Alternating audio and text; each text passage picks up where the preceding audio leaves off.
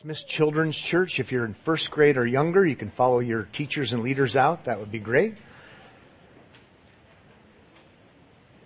And the rest of us are going to begin by thinking about what it is that is most important to Christians. Christians are into a lot of different things, but if we're talking about authentic Christianity, we're talking not about cultural Christianity, but real Christians. What are they most into? What is the most important thing to a genuine Christian, to an authentic Christian? And I've got a great little quote here from the Apostle Paul that I think captures what is most important to us as Christians. A sincere and pure devotion to Christ. A sincere and pure devotion to Christ. That is what's ultimate priority for us as Christians. 2 Corinthians chapter 11, verse 3. Let's talk, just to begin, why that would be the case. Why would a sincere and pure devotion to Christ be the most important thing for all Christians? Well, it would be because He and He alone is the ultimate worthy one. A sincere and pure devotion to Christ would be appropriate because He is the centerpiece of all human history. A sincere and pure devotion to Christ would be appropriate because He loved us as sinners.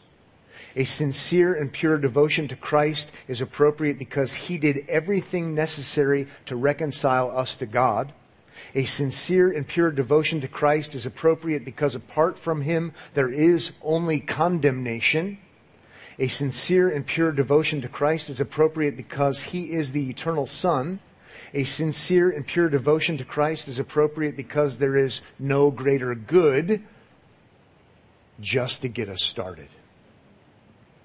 In light of Christ and who He is and what He's accomplished, there's nothing more significant.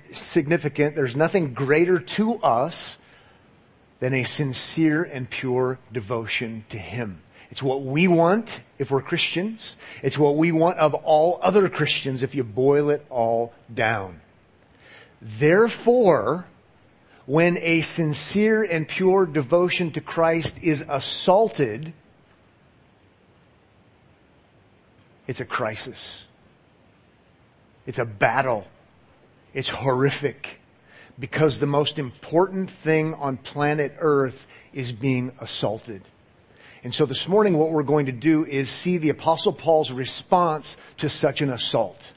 In 2 Corinthians chapter 11, we're going to be looking at the first 15 verses this morning, where the Apostle Paul is responding to those who are assaulting a sincere and pure devotion to Christ. Okay? And he's going to say things that aren't nice.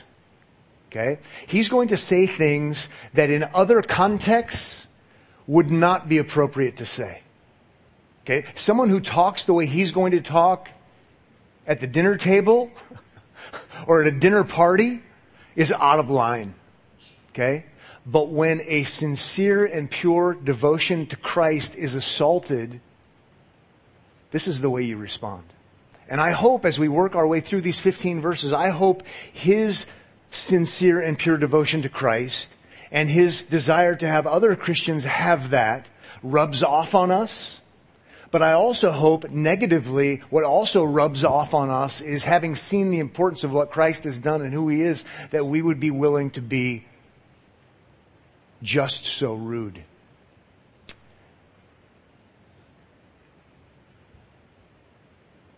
In a good and sanctified way by the power of the Spirit.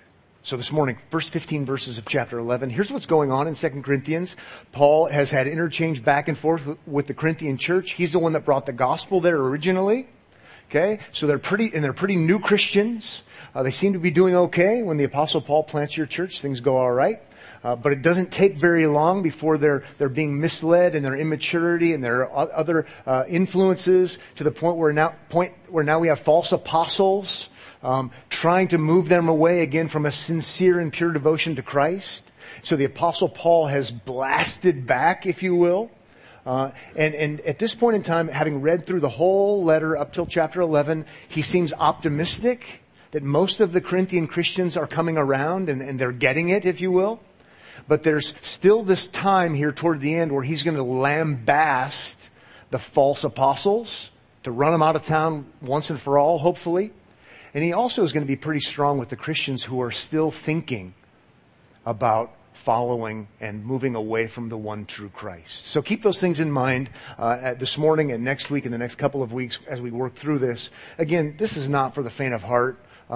The watching world thinks if you have good manners, you're essentially a Christian. Okay? So if that's your take on Christianity, the Apostle Paul's really going to let you down today because his manners aren't good and he's not nice. But again, that doesn't mean this is how he always acts. But when the most important thing on planet Earth is assaulted, only a coward would be nice. And so we're seeing that fleshed out here before our very eyes. Lots of sarcasm.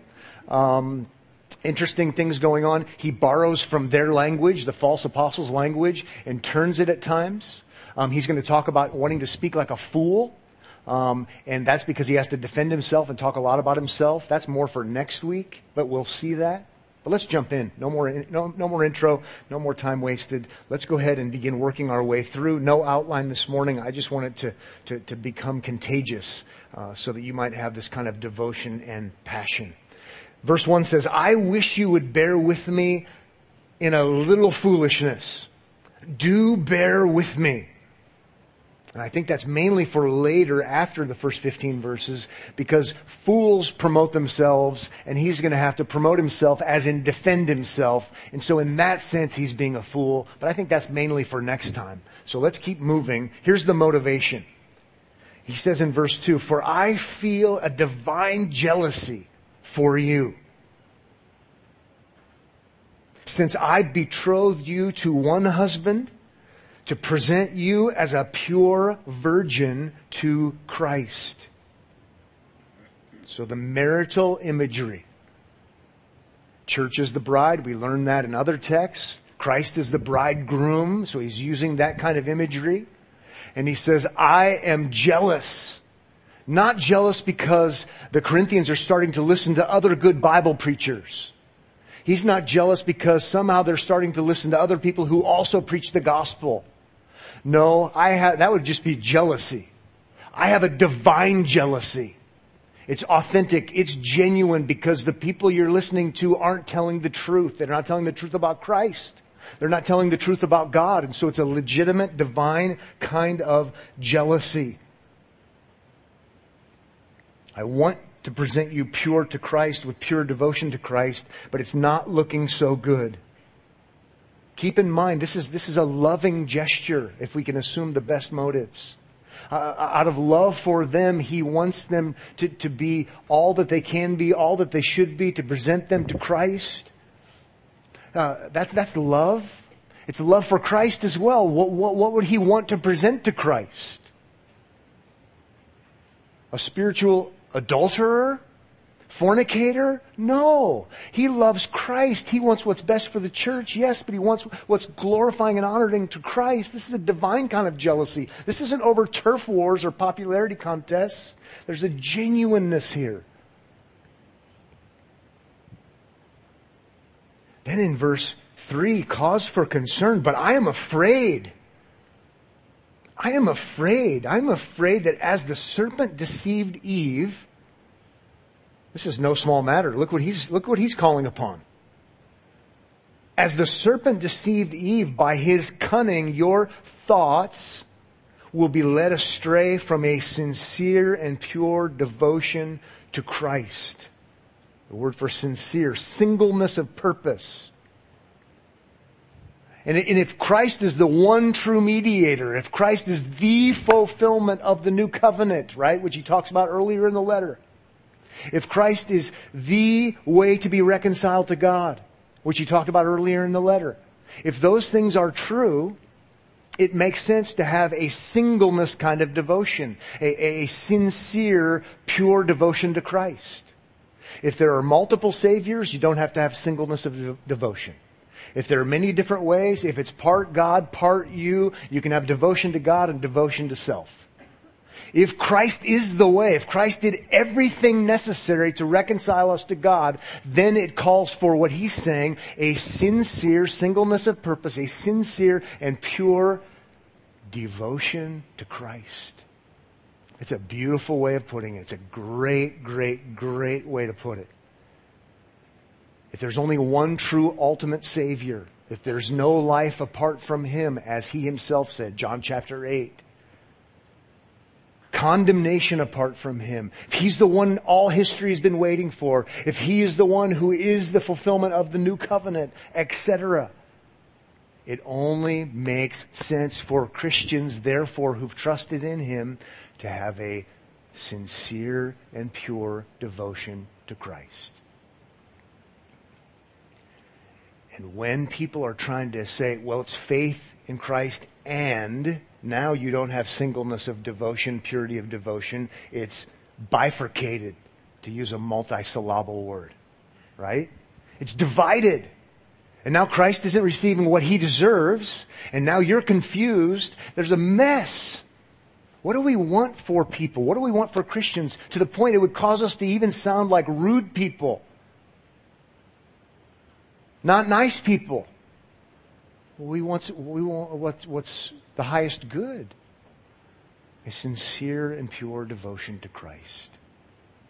Paul, why use this sarcasm? Why be so argumentative? Why be so belligerent? Why be so cantankerous? I don't know what other synonyms to kind of use to give you the bad vibe.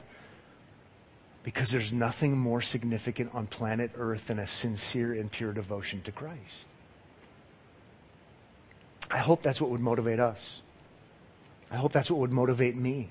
I hope it's what would motivate you and motivate us as a church. We want the greatest good, the glory of Christ and what's best for other people. And so we preach good news. It is good news. We don't do it with a scowl. But when it's assaulted, we scowl.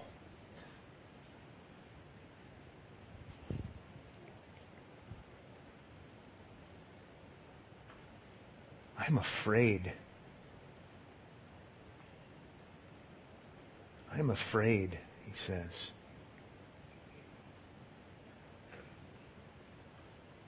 Would like to go to 2 Corinthians 5:21. We won't for the sake of time. John chapter 8, verse 24. We won't for the sake of time. But he says, I'm afraid. I'm afraid something horrific is happening.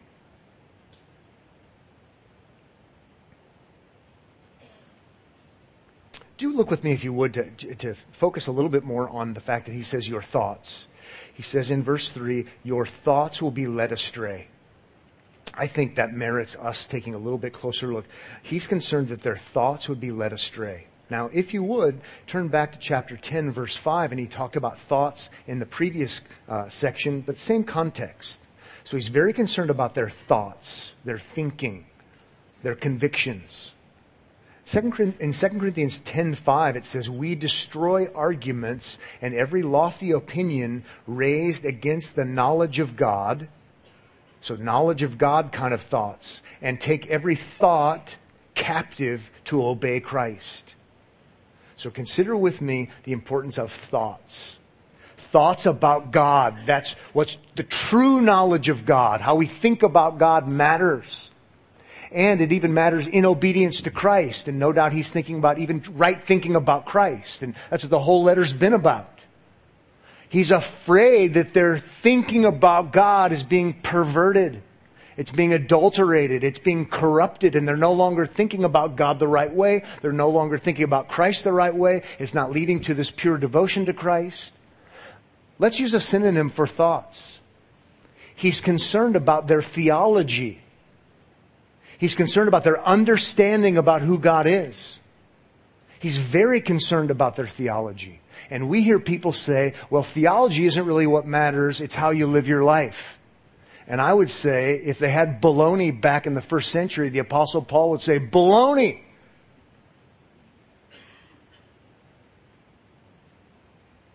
Don't get me wrong. He cares about how we live our life. He addresses that in other places. But no doubt, first and foremost, before we get to actions, we're talking about thoughts about God. We're talking about theology. Remember, lots of people who have terrible theology, who deny these essential truths about Christ live seemingly good lives. The world is full of them then, it's full of them now. The big rub in 2 Corinthians is not how they're living their lives. That's a big rub in 1 Corinthians. But it's not so much here. Theology matters. It matters so much he's being rude. It matters so much he's going to call them false apostles. It matters so much he's saying, I'm afraid. And if we could spend all day here, but thinking about, right, the sincere and pure devotion to Christ, let's call that, to use a big fancy church word, that's doxology, right? It's worship, praise, devotion. But what fuels true doxology, you know, if we're using ology words, and it is church, so we talk about theology, right? It's theology. An understanding about God, right? Who Christ is, what He's done. He is the fulfillment of the new covenant. If you're in Christ, you are a new creation. Regardless of what those other guys say. And that causes you to have a sincere and pure devotion to Christ. I'm concerned about your thoughts. And we're going to have we're going to have a war about thoughts, chapter 10. It happens in the level of the thinking and of the mind.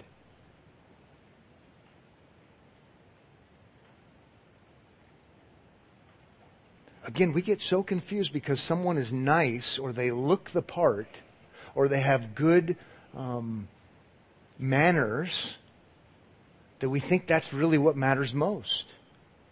The Apostle Paul's not thinking that way. If these false apostles weren't nice, more than likely the Corinthians wouldn't be listening to them. In fact, there's a contrast between them and Paul that goes throughout the whole letter. They seemingly look better. They more look the part. They seemingly sound better. They more sound the part. They apparently are nice on some sort of level because they're drawn to them. And Paul's saying, you know what I'm concerned about? You're thinking because it's bad, which is not leading to a sincere and pure devotion to Christ. It's pretty heavy stuff, huh, for a Sunday morning? Man, I hope this stuff is contagious. We would learn to love the Lord Jesus Christ more and more, to realize He's better than we even thought He was. There's been so many great things throughout our study of this letter. The just for the unjust, so that He might bring us to God kind of talk, whether it's in 2 Corinthians, 1 Corinthians, and Romans. I mean, all these great things. But it causes us to have a sincere and pure devotion to Christ. And when other Christians aren't able to experience that because it's faith and works, or whatever else it might be, you say, you know what, you don't get it. Let me help you. Well, we should move on. He still talks about the grave concern in verse 4. For if someone comes and proclaims another Jesus than the one we proclaimed. So the Jesus he proclaimed, I have to stop, it's rude, I know. The Jesus he proclaimed is the Jesus who, again, is the righteous one, who's the reconciling one, who is the fulfillment that we've been waiting for, the end game, if you will, in all the best senses, the mediator of the new covenant that was long ago promised. I mean, that's the Jesus he's been preaching. He's been preaching the Jesus that did everything necessary to bring us to God. That's why salvation to you and to me is by trusting in Jesus, not by doing. So if somebody preaches to you a different Jesus than the one we've been preaching, okay, let's keep going. Or if you receive a different spirit, some of your translations have lowercase s, some have uppercase s. It's the same word. Context determines meaning. And given what he's saying here, I would take it as uppercase S, Holy Spirit. The Holy Spirit's been emphasized throughout this letter. The Holy Spirit is associated heavily in the Old Testament and in the New with the coming of the new covenant, with Christ being the one who is the fulfillment of the new covenant. And so I would take it that way. So if somebody proclaims a different spirit, Other than the Holy Spirit, the one who regenerates, the one who brings new life, the one who again ushers in and makes real the new covenant through the resurrection of Jesus. Remember, the Spirit raised him from the dead, Paul would say elsewhere.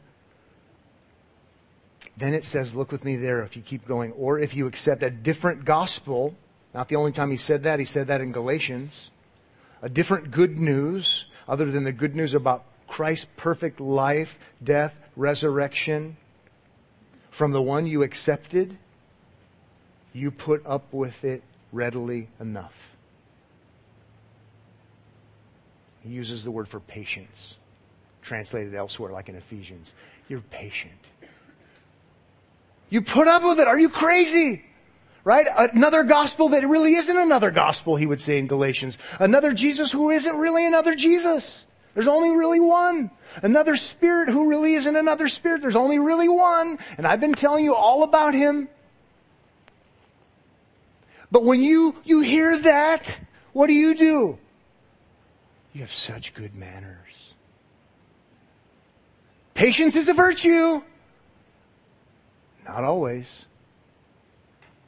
Patience isn't a virtue when it comes to people who are assaulting the truth of the one true living God. The Apostle Paul is scolding them for patience. In another context, fruit of the Spirit. Not here. Please, Mr. and Mrs. Christian and your beautiful kids, if you have them. If you have kids, I'm sure they're beautiful if you do.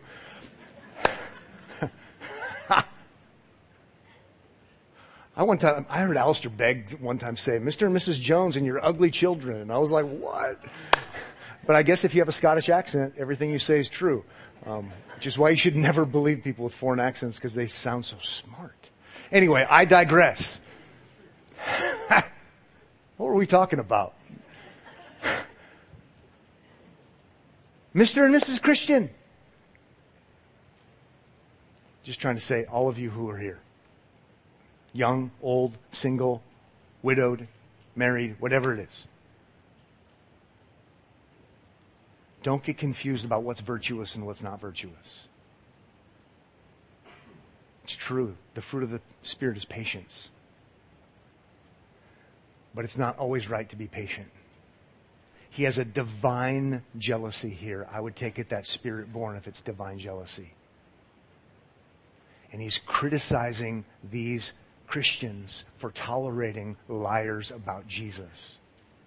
And it ought not be so. Ought not be so. I want to again have a positive, nice demeanor, but keep your grubby hands off the purity of the gospel or else. At least that's how we talked at Northwest High School where I graduated.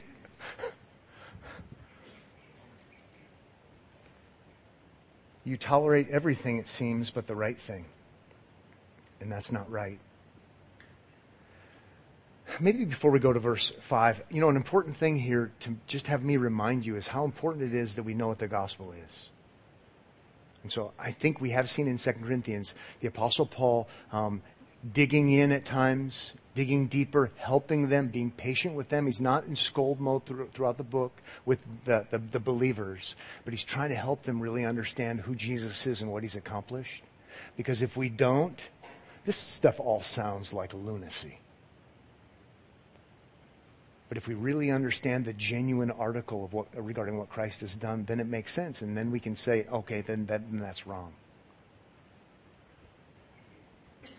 Let's move on to verse 5. Verse 5 says, "Indeed, I consider that I am not in the least inferior to these super apostles." He's going to call them false apostles later, so don't misunderstand what he's saying. That probably is what they're calling themselves, right? Or what the Christians are calling them. There are celebrity apostles. We love that. They're awesome. They've got the look, they've got the talk, they've got the fame, they've got the book deals, whatever it is, I don't know. But they're super apostles. They're so wonderful, so great, so attractive. And he calls them super apostles, and they've got nothing on me, he says. Verse 6 says, "Even if I am unskilled in speaking, I am not so in knowledge." So unskilled maybe by comparison, unskilled maybe on purpose because he's no dummy. Maybe just verbal rhetoric. But at this point in time, he's saying, you want to compare me? I'm not less than them. As a matter of fact, when you want to talk about comparison, maybe they sound better. But let me tell you something, they're not better when it comes to knowledge. Thinking about God. Their theology is not better than mine. Right? I just turned in my 12th dissertation. Not really, but the equivalent. It's the Apostle Paul. He gets it. He understands it. He owns this stuff to the point where he's promoting it, articulating it, and he's saying, you want to match wits with me theologically? They're a bunch of bozos. Super apostles. They're from bizarro world. Do notice, I'm not so in knowledge. Again, we could look at another text where, knowledge can be a bad thing. Knowledge puffs up. That's true. It can. Here the apostle's saying, you know what is most important in this conversation? Who's got the right knowledge? Maybe we could deal with motives in another section, but that's not what we're talking about here. We're talking about getting the gospel right. And when it comes to knowledge, I know what I'm talking about, is what he's saying. I got this figured out. I mentioned it last week and I want to do it again, but it is worth thinking now for a second how this is perceived. Maybe it's perceived this way from you, and I don't mean to have it be perceived in a bad way. But a lot of this would be heard, apart from a greater context, as utter arrogance and just being a jerk. Because if this is Paul's truth, and then you've got the super apostles' truth, and then the Corinthians have their truth, and we all have our truth, the Apostle Paul's just a jerk. Okay? This is all uncalled for. This is arrogance. This is pride. This is insanity. But if there is such a thing as truth, and he's actually going to say in verse 10 there is the truth about Christ, because we're talking about objective reality, risen from the dead bodily, interpreted it with his own understandable words. It's not arrogance. It's reasonableness.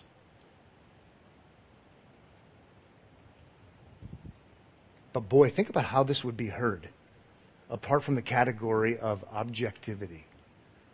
I mean, this is like, what?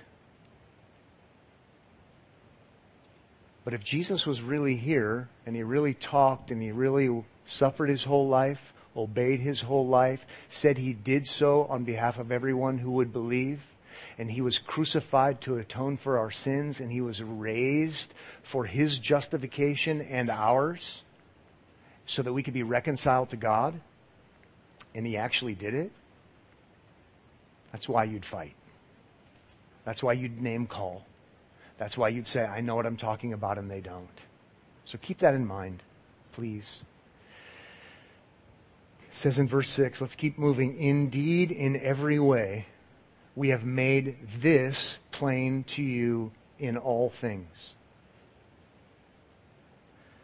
So I circled in every way. So he's very, very clear. In all things. Very, very consistent, very, very extensive, again, very, very clear. It's we, not just me, though he may be using it as just a writing technique. But those who he's with, in every way and in all things, we've made this plain. This probably referring to what we know is true about Christ. We know the right thing about God and Christ, and we've made it clear. And we've made it clear every which way but sideways. It's what's permeated our teaching. It's what's permeated our ministry. We've made this very clear to you. This isn't some sort of half-baked philosophy that we just came up with after eating too much falafel or whatever he might have been eating back in the day. This isn't whimsical. This isn't fly-by-night, I've got a new cooked-up kind of teaching. No, this is what we've been doing, and it's been with clarity, it's been with extensiveness. Otherwise, it wouldn't call for such extreme measures. We've made this plain. Your new super apostles might be great talkers and great other things, but they don't know what they're talking about. I actually do, is the gist of what he's saying. How about that, huh? I mean, it's just like, it's intense. It's really intense. Here's where Paul fails the survey evaluation of what most Americans are looking for in a preacher. An open and affirming style. That study's a little bit old now. It might even be 20 years old. It's probably still not half off the mark. He's got an open and affirming style when it comes to the gospel and the Lord Jesus Christ. But not when it comes to telling lies about Jesus. Okay, can we move on? Okay, now he's going to talk about money and humility a little bit. So, just be ready for kind of the dripping sarcasm and the agenda because of the accusations. We'll do this rather quickly, I think. He says in verse 7, "Or did I commit a sin in humbling myself so that you might be exalted?" Now that sounds a lot like somebody we know. Hint, hint, like flashing light. Did I commit a sin in humbling myself for the good of other people? Is it a sin to be Christ-like if you're a Christian? No doubt he has Christ in mind when he's saying that. They're attacking his humility as showing inauthenticity. Well, if you're going to do that, you better throw rocks, not just in my direction. He says, because I preached God's gospel to you free of charge? Since when is humility a sin in the Christian world? Are you crazy? Not only that, somehow you're applying, you get what you pay for when it comes to the gospel. And since you didn't pay for the gospel, it's not true. I mean, generally speaking, I'm an adherent to that philosophy. Right? Kind of the longer you live life, a lot of times you think you get what you pay for. Right? But he's not talking about someone's, free changing table out on the street with the free sign. Because it's relatively worthless. He's not talking, the gospel came at great cost to Christ. It was extraordinary and amazing. It's the greatest thing of all. But because Christ has done it all, it comes to us freely. That doesn't mean it's not worth something. And when I preach it, he's saying I don't do it for money, maybe in contrast to first century orators. And if they're really good, you pay for them. He's saying it's not like that when it comes to the gospel.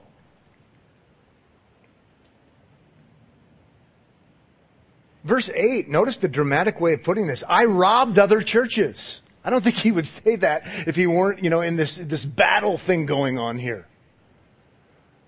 But by comparison, I stole from other churches by accepting support from them in order to serve you.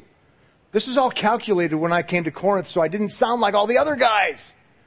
This is strategic.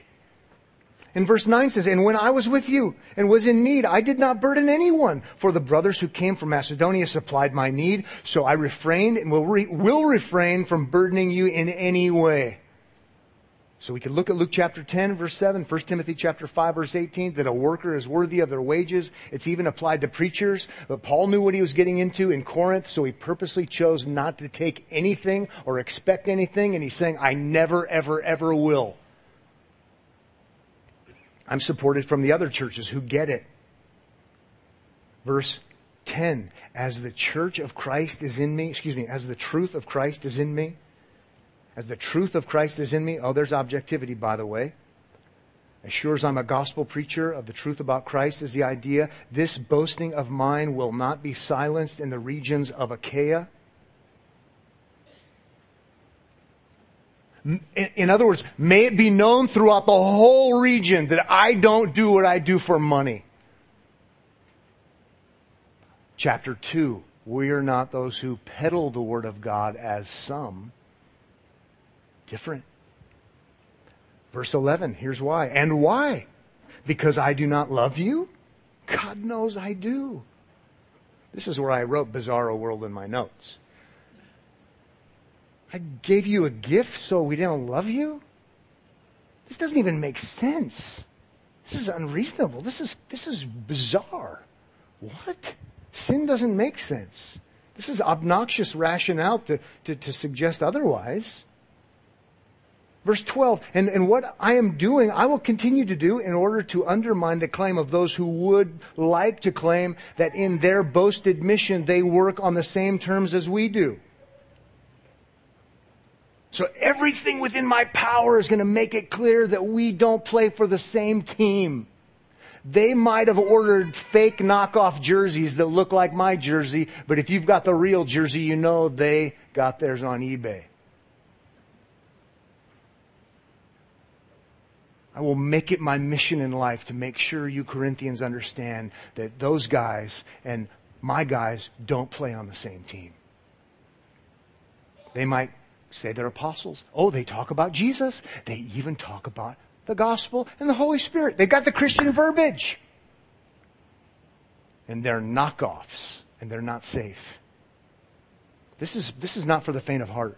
This is hardcore. But we understand why.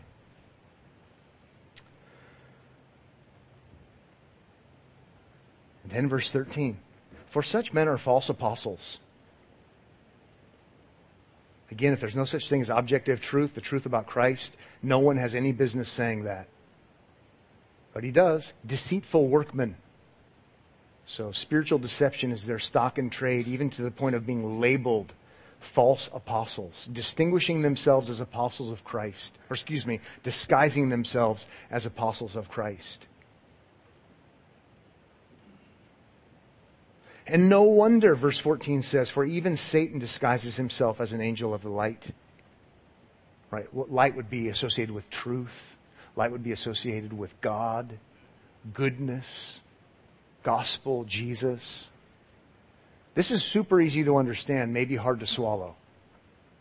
They've got the right vocabulary. They seem to look right. They seem to sound right. And the Apostle Paul is saying, you know what? This shouldn't surprise us because Satan disguises himself. I think lots of Christians give the benefit of the doubt all too quickly. So when someone says they are a Christian preacher, a Christian teacher, and they name Jesus and they talk about the gospel, all of a sudden, oh, they're on our team. Let's talk about what you believe about Jesus. Let's talk about what you believe about how to be right with God. Let's talk about whether or not your theology would lead you to have sincere, single-minded, pure devotion to one. Because he did it all. Theology, devotion, doxology. I realized now we sound like the mean people, and now we're the divisive people, and now we're the angry people, and all of these kinds of things. All the more so, let's be as nice as we can possibly be whenever we can be as nice as we can possibly be.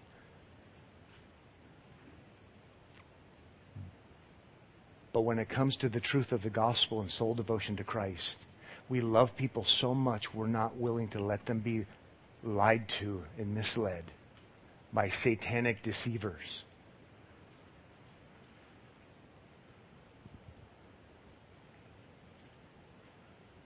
Verse 15 says, so it is no surprise if his servants, again, the supposed apostles who are actually false apostles, also disguise themselves as servants of righteousness, servants of God, servants of God's ways, servants of God's law, servants of supposedly the true Christ. Their end will correspond to their deeds. What a thing to say, right? It's like, you smell that? You smell sulfur? I think I smell sulfur.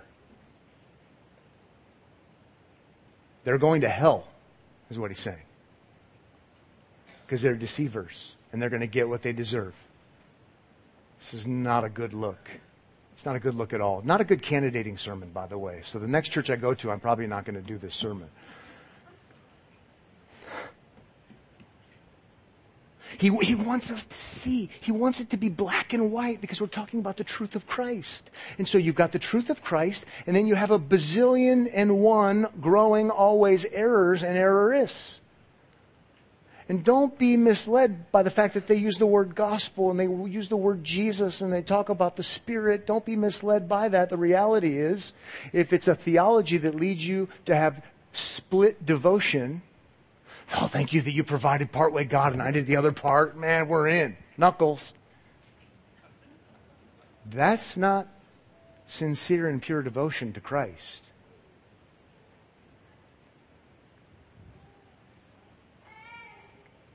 Amen to that. Paul is crazy unless there is the truth of the gospel and unless the ultimate good is a sincere and pure devotion to Christ. Let's end on this. Isn't it interesting that in 1 Corinthians, Paul suggests that it's okay to go buy meat that's been sacrificed to idols by pagans for pagan worship, if your conscience will allow. If you're coming out of that kind of background, maybe it's more than you can handle, but you'll grow out of it and you'll understand that you should go shop at the grocer with the cheapest meat and it's idol meat. Okay? He doesn't fight about that. Does he think idolatry is good? Of course he doesn't think idolatry is good. But idolaters do idolatry, right? I mean, you'd just expect that. You want to share the gospel with them? Sure. But you would just expect idolaters to be into idolatry. Go buy the cheap meat. But when it comes to the church, it's a different story. In a sense, the harshness isn't here. The harshness is here. Because while we would expect idolaters to be in idolatry, we would expect Christians to have sincere and pure devotion to Christ. We get it wrong and flipped so many times. Let's not get it wrong and flipped. Let's not get it wrong and flipped. I hope this is going to rub off on you. I hope, like never before, by God's grace, you want to go deep into knowing God in Christ theology so that you can have a growing, sincere, and pure devotion to Christ who is worthy, because He and He alone is our great and amazing Savior. Father, thank you so much for this morning. Thank you for a great text like this. All joking aside, what a great, great text to refine our thinking, to help us really to be able to understand that there's a lot at stake and that Jesus Christ and Jesus Christ alone is the one true mediator between God and man, that we might honor Him and live for His glory. We're so grateful today to be able to gather like this as a church. May we leave thinking about the greatness of Christ. May we leave wanting to live for His honor and certainly giving Him thanks for what He's done for us. In Jesus' name, amen.